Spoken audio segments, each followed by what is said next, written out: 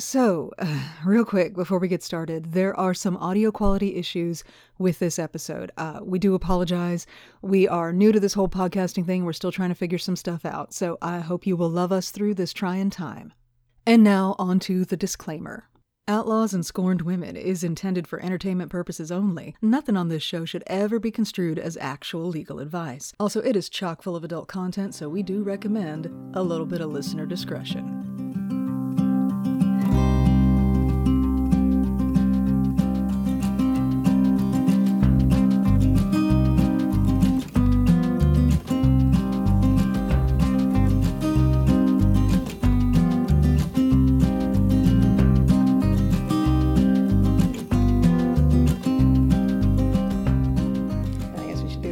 It always feels weird to like talk to the microphone as though I am speaking to people who are not here. I only talk to you. I don't know who these other people are. But right now I'm gonna talk to the audience real quick and bring them into the room with us, and that's like, hi, I'm playing pretend. 39 years old. I'm a pretend people are listening to this. Like 5 or 6 people are listening to it though. So like, let me get my hairbrush. I'm gonna talk into it. I'm gonna lip sync to Eternal Flame right now. Oh, that was a good one. It wasn't it? Yes. It had some long notes. Do you remember that center stage at the mall where you got to like pretend you were in a studio and you could sing along? Oh yeah. And then if your mom paid for the deluxe package, you could go to like another room in front of a green screen and get like dressed up and pretend you were making a music video. Did you ever do that? Oh, we didn't. We got the tapes though. There's a lot. There's a video somewhere. My mom has got to have it somewhere in storage of me lip syncing to my bad singing of, I believe it was either Eternal Flame or it was Tiffany. She did that cover of I Think We're Alone Now. I Think We're Alone Now. That was the other big one. And there's me with a feather boa just winging it all over. Like I was feeling that feather boa. I love the boa. I think we also did a little Belinda Carlisle. Heaven is a Place on Earth. Oh, yeah. Oh, baby. Yeah. Do you know what that's worth? That's right. Anyway, I'm going to talk to the invisible people for a second. Okay. Excuse me. Hey, everybody. Welcome back to Outlaws and Scorned Women, the podcast that explores the criminal history of the great state of Texas. My name is Stephanie. I was born in Texas, and I am not a lawyer. Who are you? I'm Stephanie. I am a lawyer. One of us is qualified to talk about this stuff. Allegedly. Allegedly. No, there's like pieces of paper and nice frames on your wall that say that you're qualified to talk about this. You have a lot more notes on your side of the table. I took a bar exam in the great state of Texas. So. Yes. Anyway, so today we're going to be talking about a particular case. Like, man, when this happened, I don't remember when it going down when it actually happened because I was 3, because this was back in 1983. But this case was like the murder for 15 years. It was the murder. If you were talking about somebody getting killed horrifically in the state of Texas, you were talking about the Pickaxe murders in Houston, about Karla Faye Tucker, what is it with really notorious murderers and they always get their full name? I used to distinguish you, right? Like, what if there were like 5 other Karla Tuckers? Oh, and right. You're like, no. No. I'm Carla Marie. That is not. I'm Carla Ann. Yeah, Do not confuse me with Karla. That makes sense. Anyway, if you were talking about murder in Texas, you were talking about the Pickaxe murders because it was so sensational and so bloody and so brutal. It was like something out of a horror movie. It was like a slasher fic. It was not something that actually happened like in your town. And it wasn't just the sensationalism of the murder itself. It was the fact that it led to a death penalty conviction for a woman. And then it went crazy, international, all over the place. Like the UN got involved. The Pope got involved. Just people were all over it because this case had elements of it that were like catnip and people wanted to glom onto. And the cynic in me says that they wanted to sort of use it as a megaphone for their own causes. Like you had teen prostitution. Yeah. You also had drugs. This was the Just Say No era. And so you had the evils of drugs and what drugs could drive somebody to do. And so people glommed onto that. Also, televangelists were really coming into their own right about in the early to mid 80s. Like the 700 Club was getting off the ground. Pat Robertson was really starting to like claim a media empire. And so when there was a miraculous 11th hour conversion to Christianity that happened in between the trial and the conviction, suddenly there were all of these people just flocking to that to hold her up as sort of a cause. Is it a cause célèbre? I don't know. Yeah, I think that sounded fancy when I said it. Why don't you Google that real quick and tell me if I'm right? But holding her up as like a mascot for how, you know, God can reach into your life and save you or whatever. This entire story, this entire case is a roller coaster from start to finish. So buckle up, buttercups. Let's get into this.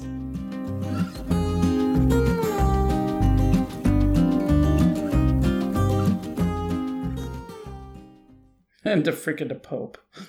Did you say the freaking the Pope? Is that how we're talking about John Paul? It is. Oh, bless John Paul. All right. The freaking the Pope. I got to get through this horrific story while trying not to say the freaking the Pope, the freaking the Pope, the freaking the Pope, the freaking the Pope. All right. June in Houston, Texas is a hot, muggy, mosquito-ridden affair. The city of Houston, while it is a major metropolitan area, it is essentially a bunch of skyscrapers stuck into a puddle. The city is at sea level and below. It's wet. The humidity in the air in Houston is just, it's so thick and clinging. It's like trying to walk through soup. And June is just the very beginning of summertime. But even then, you could be standing outside for just a few minutes, first thing in the morning, the sun ain't even all the way up yet, and you'd already sweat through your shirt and have a half a dozen mosquito bites. So I can easily imagine that on the morning of June 13th, 1983, that Gregory Travers was uncomfortable and very annoyed, standing outside of his apartment waiting for his friend Jerry to come pick him up so he can take them both to work. You see, Jerry's running late, and Gregory knows that Jerry went to a party the night before, so he's probably over in his apartment, hungover and overslept, and now Gregory's got to hoof it over to Jerry's apartment and kick his ass out of bed so they're not late for work. So he does. And he makes his disgruntled way over to Jerry Lynn's apartment complex, and he can't help but notice that in the parking lot of the apartment complex, he does not see Jerry's blue El Camino. Weird. Did he already leave? So he goes to Jerry's apartment. He knocks on the door, and the door just kind of swings open. So Gregory steps inside, and he notices right away that something is amiss. Now, for reasons that defy my ability to explain, Jerry made a habit of keeping motorcycle parts and tools and things like that inside his apartment, on the floor in his living room. So when Gregory stepped in, and he noticed immediately that those motorcycle parts were not there. He also noticed that the TV and the stereo were pulled down off the entertainment center and placed in the middle of the floor. And that's when the smell would have hit him. If you've never smelled large quantities of blood, then let me go ahead and describe this for you. It's a smell that once you experience it, you do not forget. Back when I was in college, my bicycle and I met a car at speed, and I ended up in the emergency room. Now, my right knee had been busted wide open, and my entire leg, from the knee down to my toes, was just covered in blood. Now, by the time I got to the ER, the bleeding had stopped, so I was not the most urgent case in the room. I kind of got shuffled off to the side to wait, and as I waited, I noticed a smell. It was like I had shoved my face into a bowl full of pennies and hamburger meat. It was metal and meat, and it was so powerful, it just seemed like it crawled inside my nose and it wouldn't go away. I felt like I smelled it for days after, and it was my own blood.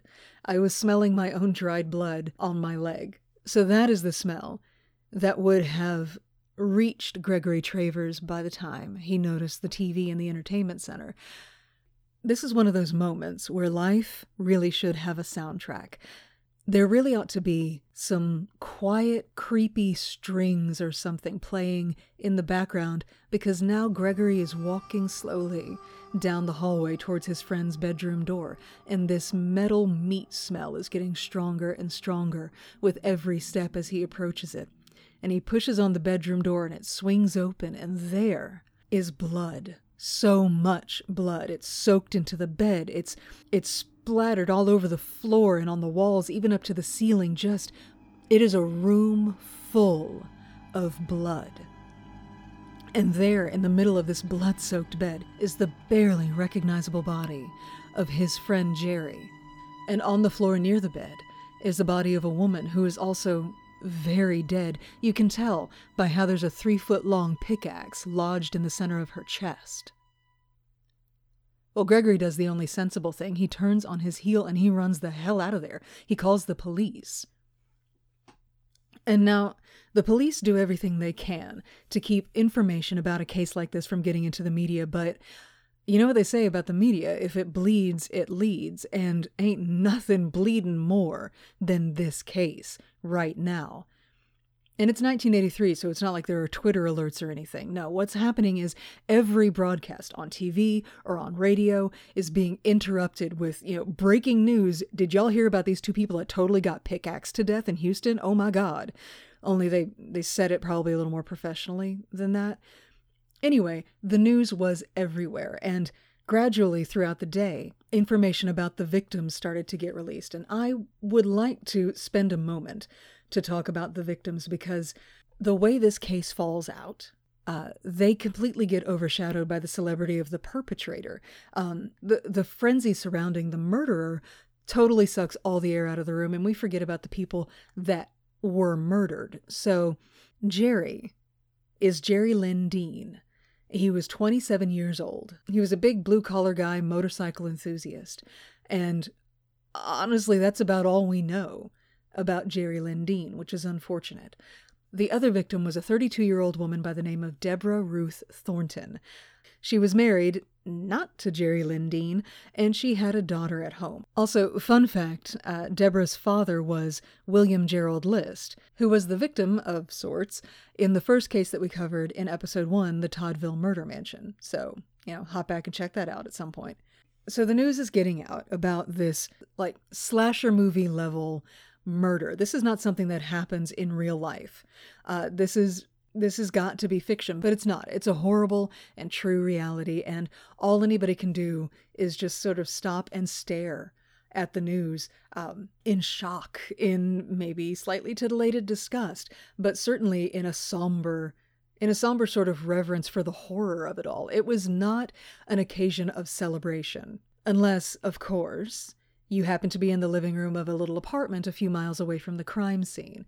There, in the home of Daniel Ryan Garrett and Karla Faye Tucker, this news media coverage was being met with applause. Giddy laughter. Oh my God. Jimmy, come in here. Get off the porch and come see what's on the TV. Look at this. Oh my God, baby, we are famous.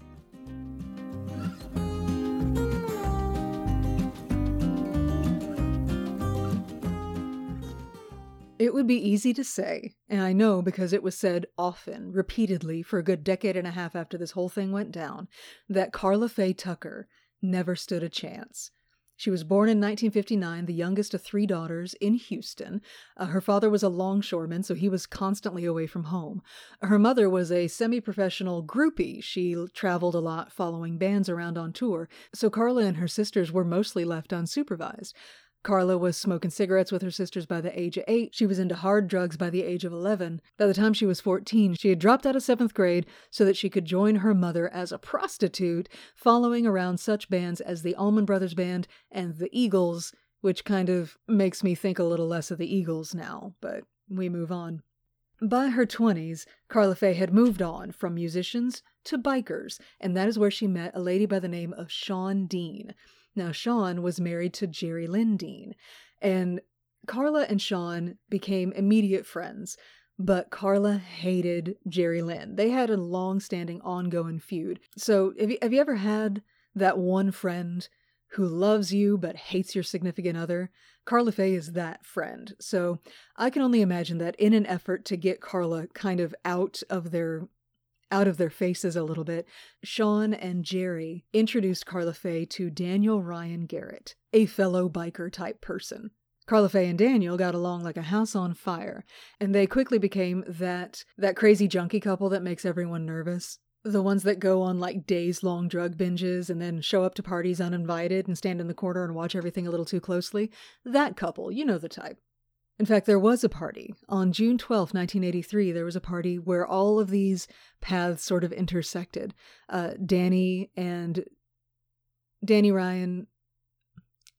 Daniel Ryan Garrett and Carla Faye Tucker were there with their friend James Lee Brandt.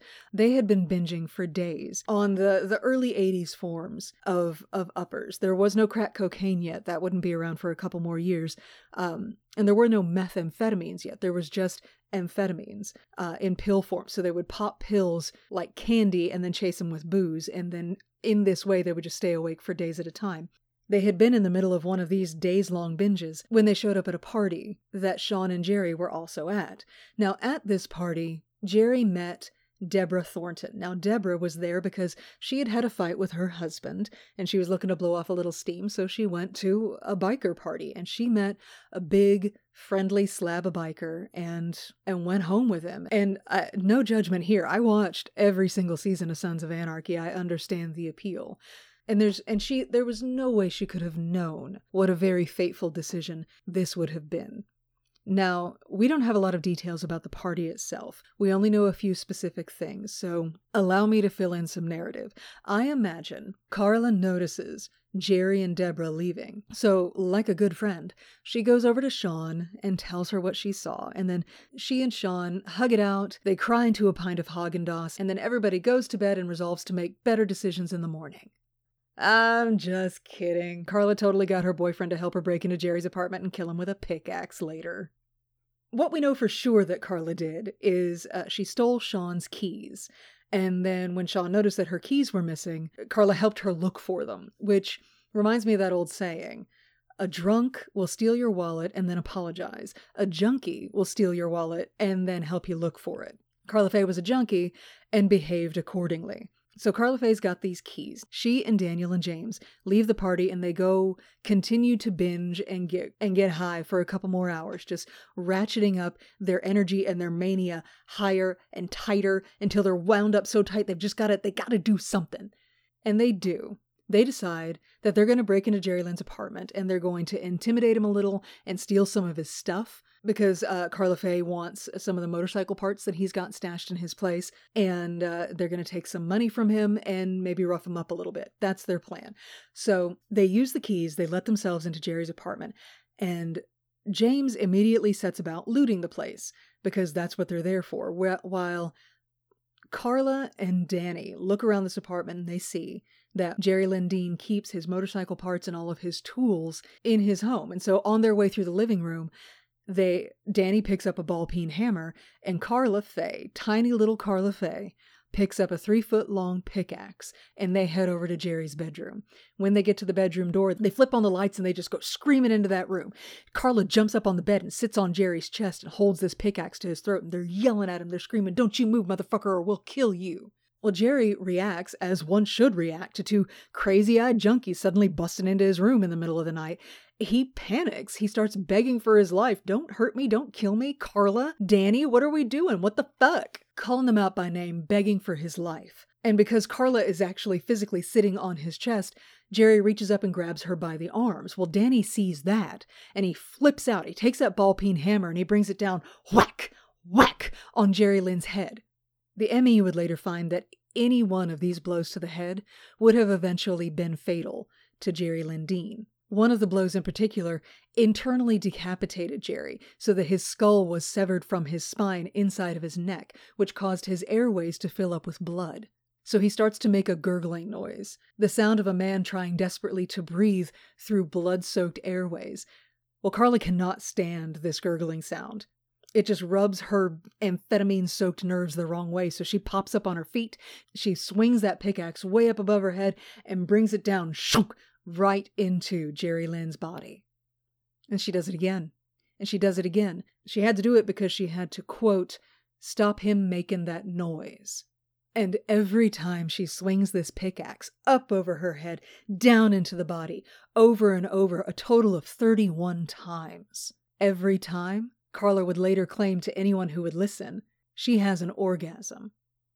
But we don't just have to take her word for it, because right about now, James Liebrandt has heard a ruckus. He heard a sound that he would describe to police later as like a broken aquarium pump, and he thought, that's a weird noise, so he followed it to the bedroom just in time to see Karla Faye lifting a pickaxe up over her head. She makes eye contact with James, smiles, moans, and shudders, and then brings that pickaxe back down again. So James ran. This was way too intense. It was not what he signed up for. He flees the scene. Well, now Danny's annoyed because he's got to pack up all the stuff that they're going to steal by himself. He leaves Karla alone in the room to go start packing things up. And that's when Karla noticed there was someone else in the room.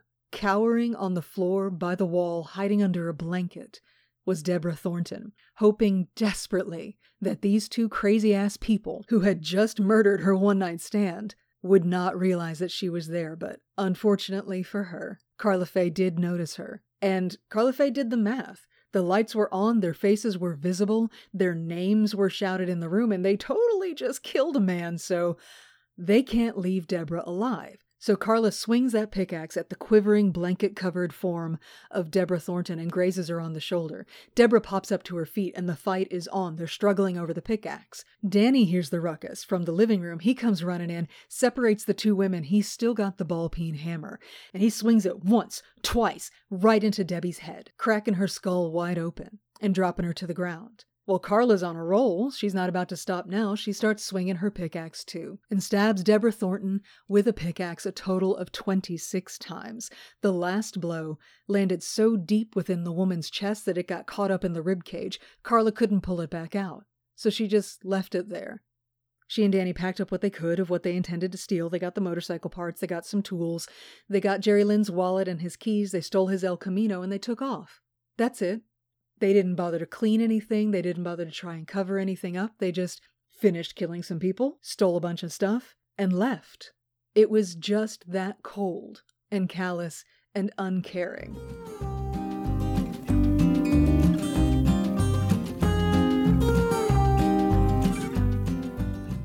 Now, the aftermath of this horror show was just pure junkie stupid.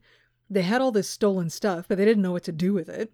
So they showed up at Danny's brother's house. Douglas Garrett got to wake up bright and early in the morning to his brother and his brother's girlfriend showing up bloody, driving a stolen car full of a bunch of stolen stuff, and proudly informing him that they totally just killed Jerry Lynn Dean and whatever bitch he happened to have in his room with him.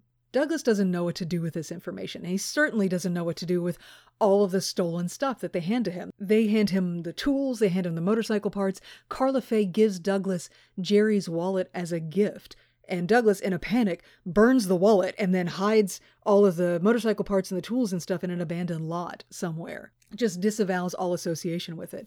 The El Camino, I think, got shoved into the bayou somewhere. They just ditched everything. So Karla Faye Tucker and Daniel Ryan Garrett brutally murdered two people and then didn't even bother trying to profit off of what they stole. And they didn't bother to hide it. They straight up told Douglas what they did. Later, Karla would tell her sister Carrie all about it and would even brag about how many orgasms she had. And they really enjoyed the ongoing media frenzy. Their 15 minutes of fame, as it were, in the spotlight of Texas media. So eventually, Douglas gets it right with himself that he's going to have to rat out his own brother, and he calls a family friend who happens to also be a police detective and says, hey, so here's what happened. And he shows the detective the tools and the motorcycle parts. And the police are like, that's all well and good, but we need more information than just you telling us this. Will you wear a wire and get a recording of them talking about it?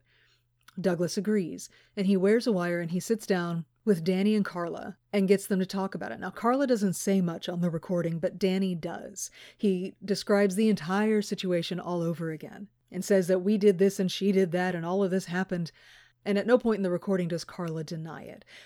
So they get arrested. In September of 1983, Karla Faye Tucker and Daniel Ryan Garrett are tried separately. Daniel does not testify at Karla's trial, but Karla does testify against Daniel and gets her charges in the murder of Deborah Thornton dropped. So she was only on trial for the murder of Jerry Lynn Dean.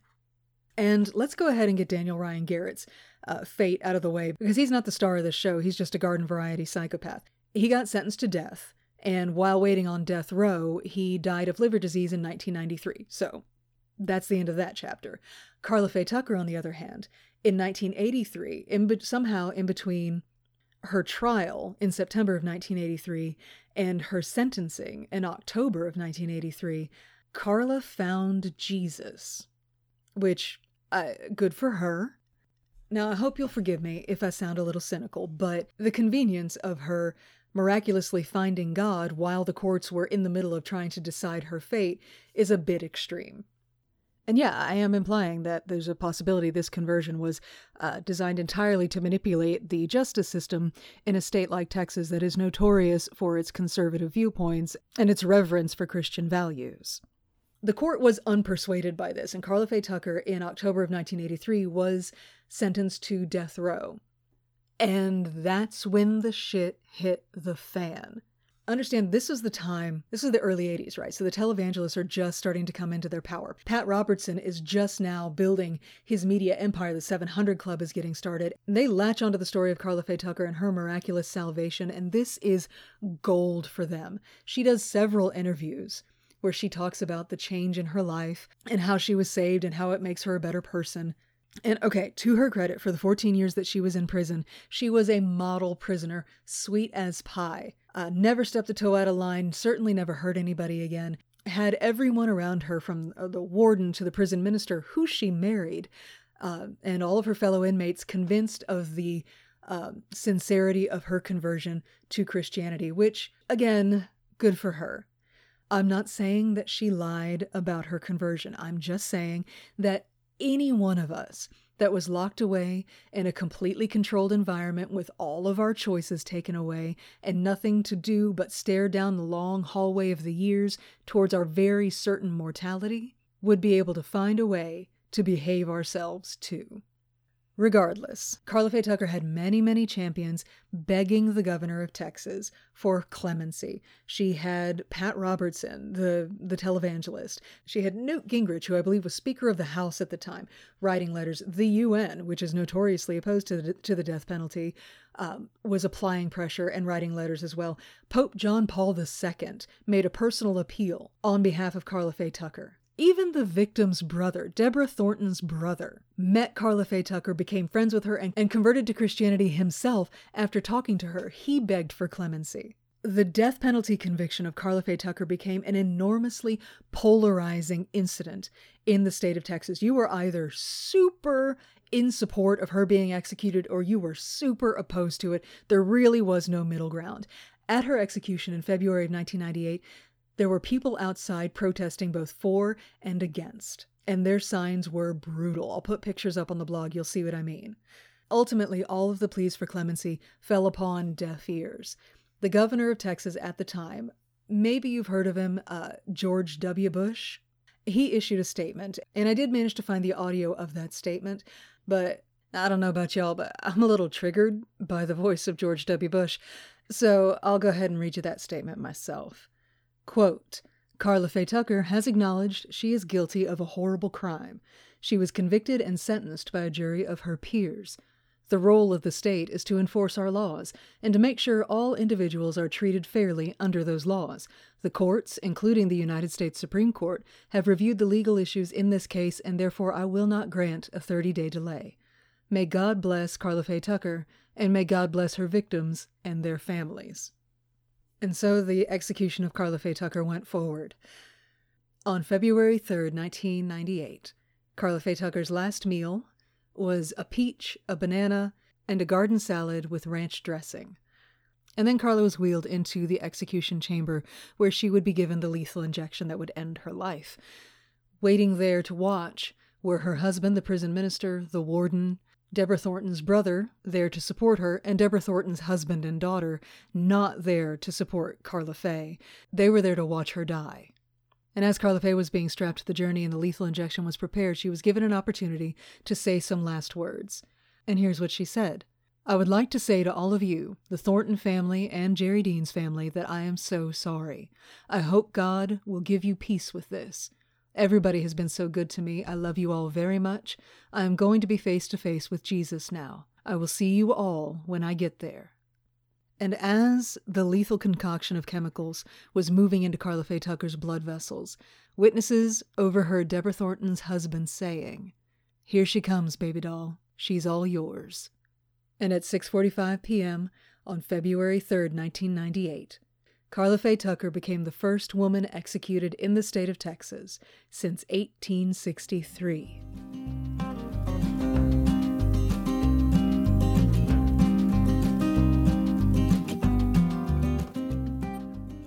What's up with the death penalty? Oh my gosh. Well, so it's interesting unpacking. So we've talked about capital punishment a couple times. Mm-hmm. There are the penal code identifies certain criminal homicides as making one eligible for capital punishment. Mm-hmm. This particular one was a murder that occurred during the course of a robbery. Okay. And that actually becomes relevant to one of her points on appeal. She tries to, make a temporal distinction between, well, no, this really wasn't occurring.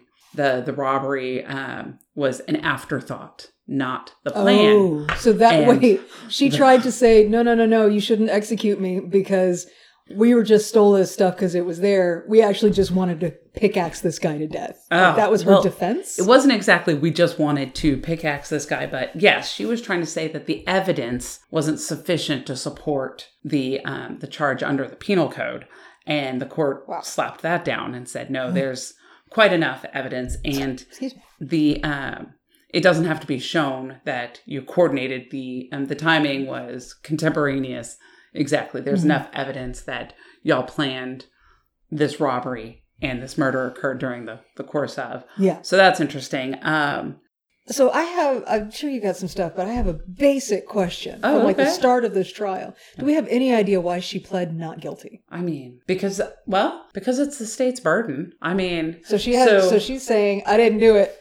Prove it otherwise. I mean, I think, yeah, you would always, and you always have that right because this, theoretically, the defendant doesn't have to do anything. The state has to carry its burden on every element of the crime. Okay. And especially to the extent they are seeking the punishment they're seeking, they have to, meet their paces. And they have to prove it beyond a reasonable doubt. Now, there's an interesting argument in the appeal. And there could have been a consideration of whether or not she could have been not guilty by reason of insanity. I was going to ask if they were going to about temporary insanity. So you could tell they were trying to figure out a way to get that in there. Were they trying to find a way to say that she was so high that she could not have known that what she was doing was wrong? Yes. Because they even tried to, they made an argument on appeal saying that the question that the jury answered regarding temporary insanity based on intoxication, they said it was unconstitutional because the jury what the jury would have had to find in order to mitigate her punishment, meaning like lessen it, was they would have to find that her drug use was such that it rose to temporary insanity. And if you remember, we've talked about that before. Yeah. Meaning that she did not understand that conduct was wrong. Like she was so intoxicated that she was devoid of that judgment. And so she turned around and said, well, that having the jury make that decision and not be able to mitigate my punishment unless they made that finding is unconstitutional. The court said, wait, the instruction the jury was given was the one you asked for. Your strategy was to try to put on evidence showing that you were so intoxicated, you had this history of drug use. Okay. That it could mitigate your punishment. But then to turn around and say it was an unconstitutional jury instruction because it limited the jury's examination of her punishment. The court said you don't get to have it both ways. And that's a general rule.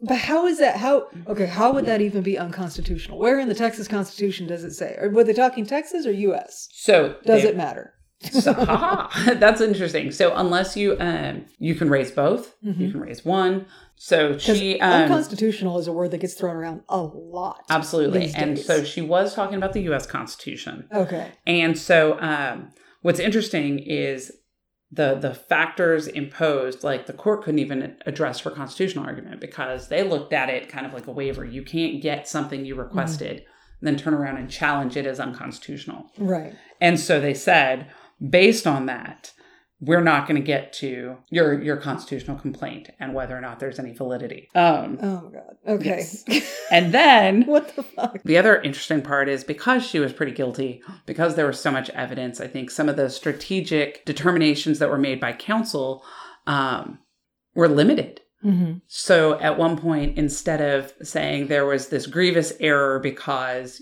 perhaps the evidence didn't show she did it or because she was insane at the time, none of those were compelling arguments. They attacked the process of clemency. She, late in the day, after her direct appeals were exhausted, she seeks a habeas relief. And that is... what's a habeas relief? So habeas relief is you're challenging the lawfulness of either your conviction or your incarceration. So after you've said, hey, the trial... Mm-hmm. I'm appealing to the court above and the court above that to look at my conviction and the trial that has just occurred. It's also their criminal defendants will seek writs of habeas corpus and relief saying my conviction is unlawful for these reasons. So if they can't appeal the conviction, then they will then say, well, the whole process was bullshit? It will either be usually... habeas petitions are for, hey, I'm actually innocent. There's newly discovered evidence that shows, it wasn't me. Or there was a huge constitutional violation.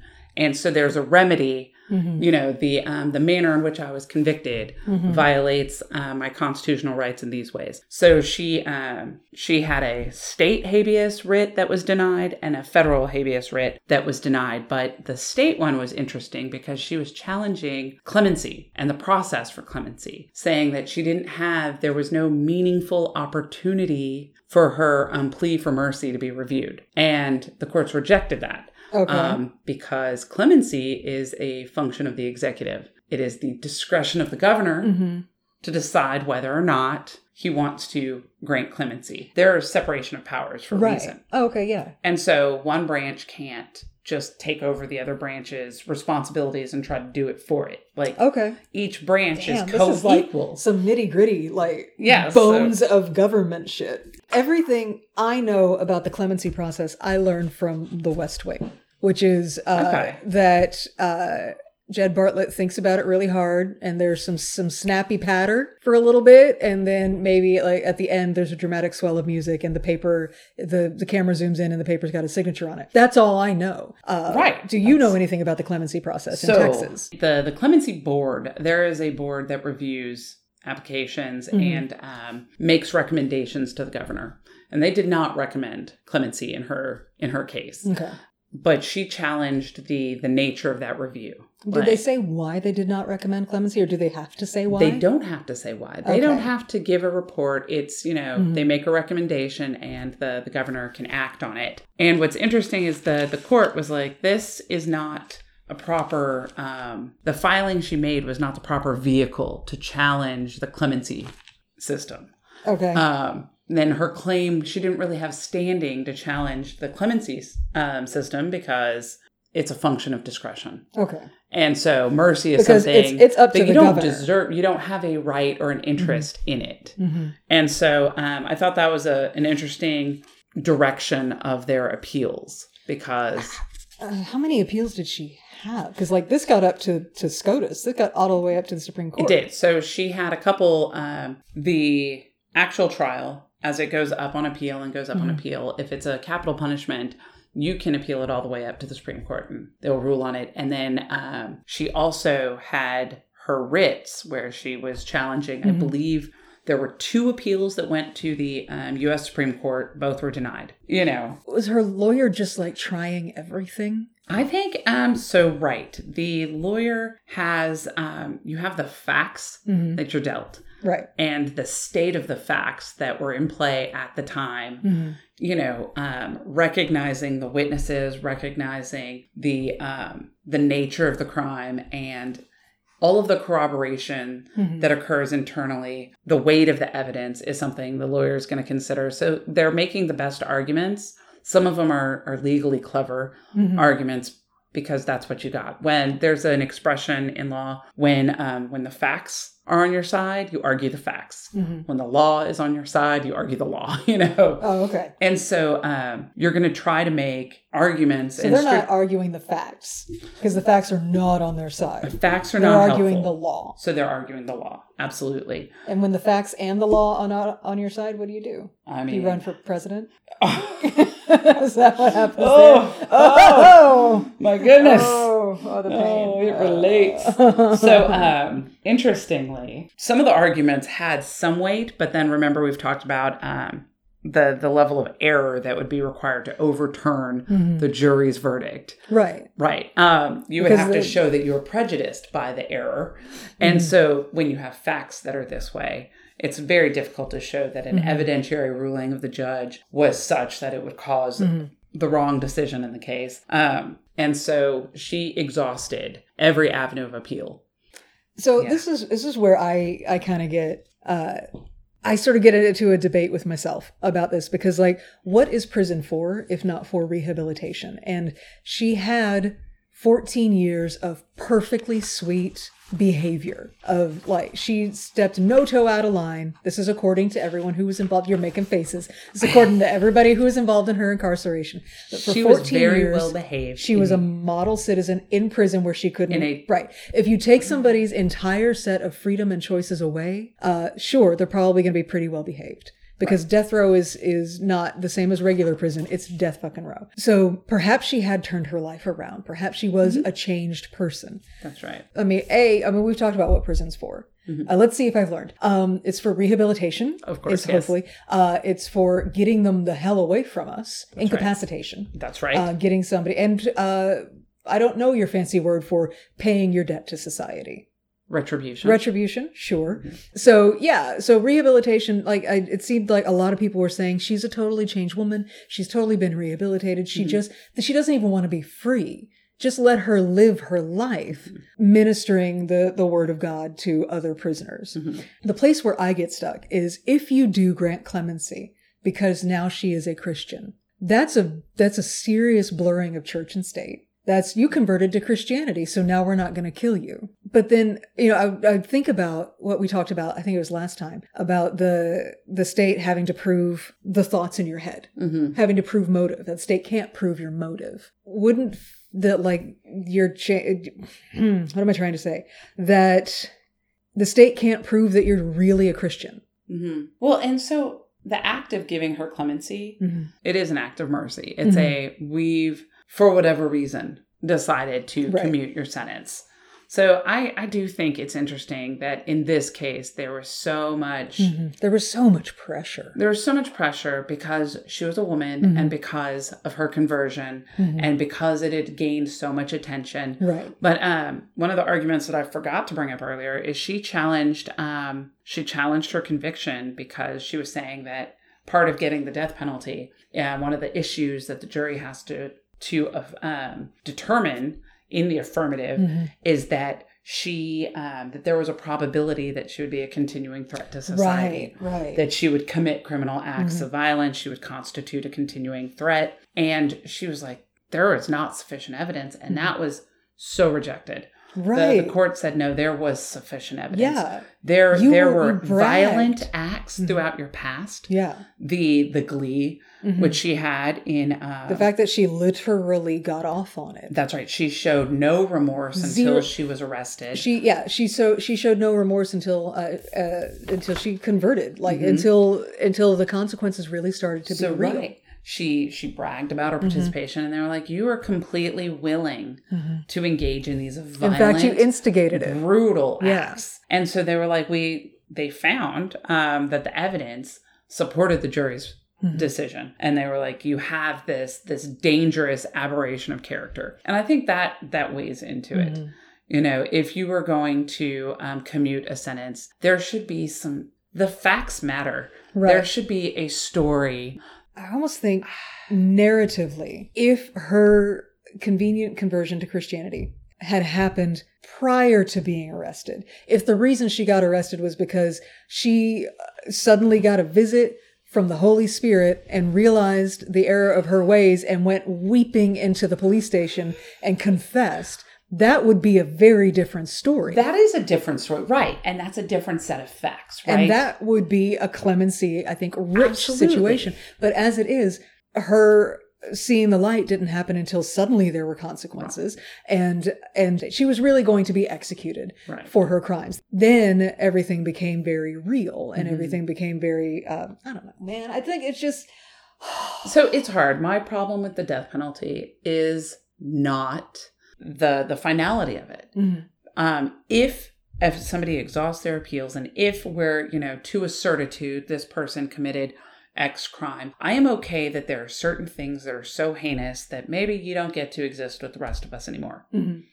My problem is in the application. That there have been people that are exonerated based on DNA evidence. To our knowledge, innocent people have been executed. And then in the application, this whole case kind of smacks of my problem. Well, I'm sorry that, a charismatic white woman is now up for execution. But it seems like what has happened is sometimes the death penalty is more liberally applied when the victim is white or when the perpetrator is a black man or some other factor that isn't the crime itself and the weight of the evidence and, whether or not it should be elevated to a capital crime. That is. And so my struggle is I'm not 100% sure in our application.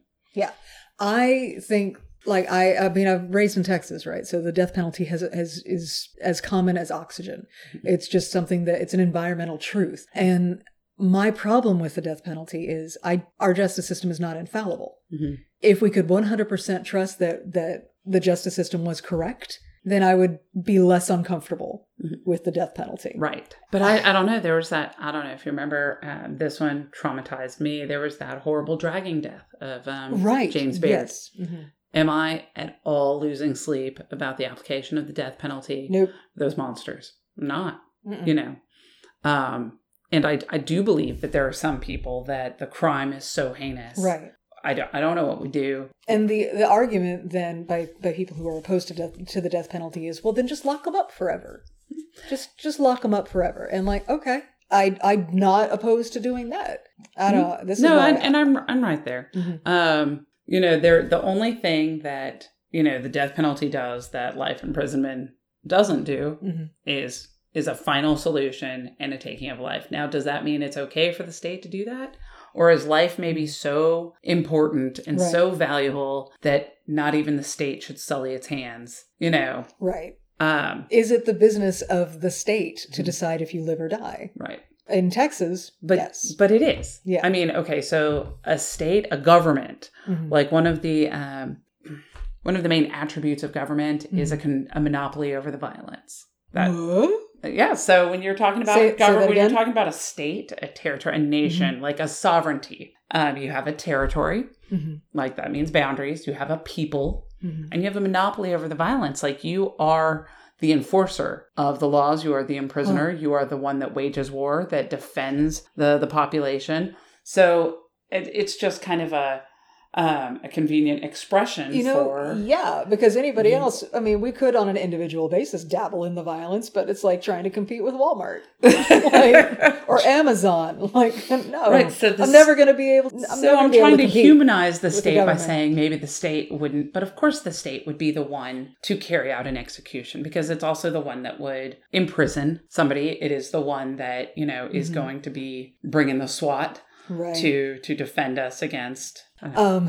What's really particularly surprising, I think, is looking at this case from now, from the current political climate, looking back at 1998, where the very Republican, soon-to-be president, governor of Texas, did not commute the sentence of someone, and he was being pressured by, who was it? Newt Gingrich. Newt Gingrich. That's right. Of all people. I think he was speaker at the time. Was begging for clemency. The Pope was begging for clemency. All of the televangelists, all of his base, George W. Bush's base, were screaming at him. But he sided with the rule of law on this. And he said that the courts had rejected all of these appeals. I'm not going to overturn what the courts did. And like I don't feel like that would happen today. See, I don't know. I thought it was a legitimate choice. I think you could also follow the line of a lot of the groups that were lining up and aligning with Karla Faye Tucker were already against the death penalty. But some were not. And then, right. You had very conservative entities like Newt Gingrich. Right. And then you had like this glance towards her being, a woman being executed. Right. Now, and not just any woman, cute little white lady. Are we going to signal that we don't execute women? Right. For heinous crimes that we would execute men? Or are we going to signal that we don't execute Christians right. for heinous crimes? Like those are dangerous precedents to set. I am not arguing with his decision. I'm saying that if this all happened now in 2019, I think it would go differently. So I think it's interesting. Every Court of Appeals decision that I read, and even the denial of her federal habeas writ, they describe the facts because the court puts in context. Like, this isn't just a dance of what balls and strikes were called in the courtroom and, what this petitioner is alleging now. They're like, hold on. There was a really gruesome set of murders that went fully through the process that, was tried before a jury with counsel on both sides, ably arguing. They've got the receipts. Let's review 1, 2, 3. What did you do? Here's what you did. Do you have anything to say that you didn't do this? No, but you're Christian now? That's great. So where you're going when we kill you. Well, I also think about, we talked about this last time. A lot of people have crap lives. A lot of people use drugs, and a lot of people were perhaps trafficked as teenagers by irresponsible parental figures, and they don't pick up a pickaxe. They don't steal somebody's keys from a party and plan on wandering in and then weapon up as soon as they get into somebody's home. And then swing a pickaxe 50 plus times into their bodies long after they're dead. I don't know, man. The state killed her, and the state of Texas continues to do this. And each case is its own unique, enormously complicated situation. So the Innocence Project. Tell me about this. So, oh my God, do we have something uplifting at the end of this? Well, no, it's even worth like. Oh no, shit. The Innocence Project does have stats, and they have shown the number of people that have been exonerated by evidence that has come after, and oh my God. They have studied what are the causes of some of these, convictions of people who it turns out to be infirm or wrongful. And I think it's important to have groups like the Innocence Project to work to free and emancipate those who are deserving. If you have a claim for actual innocence, hopefully you can find those lawyers like the Innocence Project who are working to save the lives of and free those people. Because our judicial system is not infallible. That's right. Human beings are involved. But I think it looks like, I was wondering going into this if we were going to agree. Yeah. But it looks like we agree. We both have, I'm sorry, there's not like a push and pull or a back and forth on the cynicism of Karla Faye Tucker's miraculous conversion to Christianity just in time to get sentenced. Well, I kind of do hope you find, I tried to put myself in the mind of what if I did something horrible and revolting and how would I square that with my brain? And I think you pluck the eyeballs out of your head for what you witnessed yourself do. I don't know. Yeah. But and she said over and over in interviews that she does not talk about it. She does not talk about the details of that night. She doesn't even like to think about it. She never did. But even so, you fucking did it. And and the state, it seems that the state of Texas, we've talked about this before. It seems the state of Texas is going to take their pound of flesh. Mm-hmm. You did the thing. That's right. And you will pay the price for the thing. And we have judged that the price is your life. Mm-hmm. And good God. That's right. No, and Texas is serious about it. And I think Texas is not afraid. And I think George Bush showed that then. Texas is not afraid to just go ahead. Texas is a state that has the death penalty. Mm-hmm. And in those cases where the jury has found somebody guilty of a capital crime and then assessed their punishment at death. And that's just, do you remember, every time I think about the death penalty in Texas, I remember there's an episode of The Simpsons where Bart and Milhouse are like at an arcade. They're playing a stand-up arcade game where like, I don't know, Bart's like robbing banks or something. He's a criminal. He's robbing banks, this little 8-bit screen. And he's like, oh no, you've been caught. You've been arrested by the fuzz. Quick, hit the change of venue button. And he smacks the change of venue button and it's like a randomizer. And then, oh no, you got Texas. And he gets executed and he loses the game. And there's like a little Yosemite Sam on the screen with his guns like pew, pew, pew, pew, pew, pew, doing a little dance. Oh, I love The Simpsons and I don't remember that one. So what I'm saying is, this is kind of, the death penalty is kind of our thing. There's a lot of aspects of Texas law that we're gonna get into that are never gonna come anywhere near the level of notorious as our application of the death penalty. That's right. And like, yay! So I think I kind of congratulations for us. So I guess moral of the story is, don't kill people with pickaxes. Moral of the story is, don't do it in Texas, because we'll kill you for it. Don't kill people with a pickaxe. If you're going to do that, you go somewhere else where they won't kill you for it.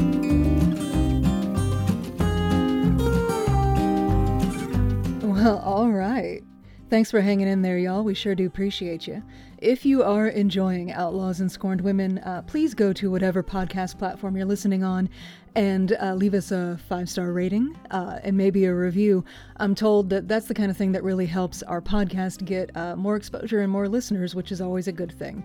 If you would like to reach out to us with any questions or suggestions of stories for us to cover, you can reach us at outlawsandscornedwomen@gmail.com. You can also find us on all of the social medias at OSWPodYall. That's at OSWPODYALL. As always, neither of us are journalists or investigators of any kind, so I will be posting links to all of our sources for this podcast on the blog, along with pictures of the cast of characters involved. And yeah, I think that's it. So y'all have a good one, and we'll see you next time.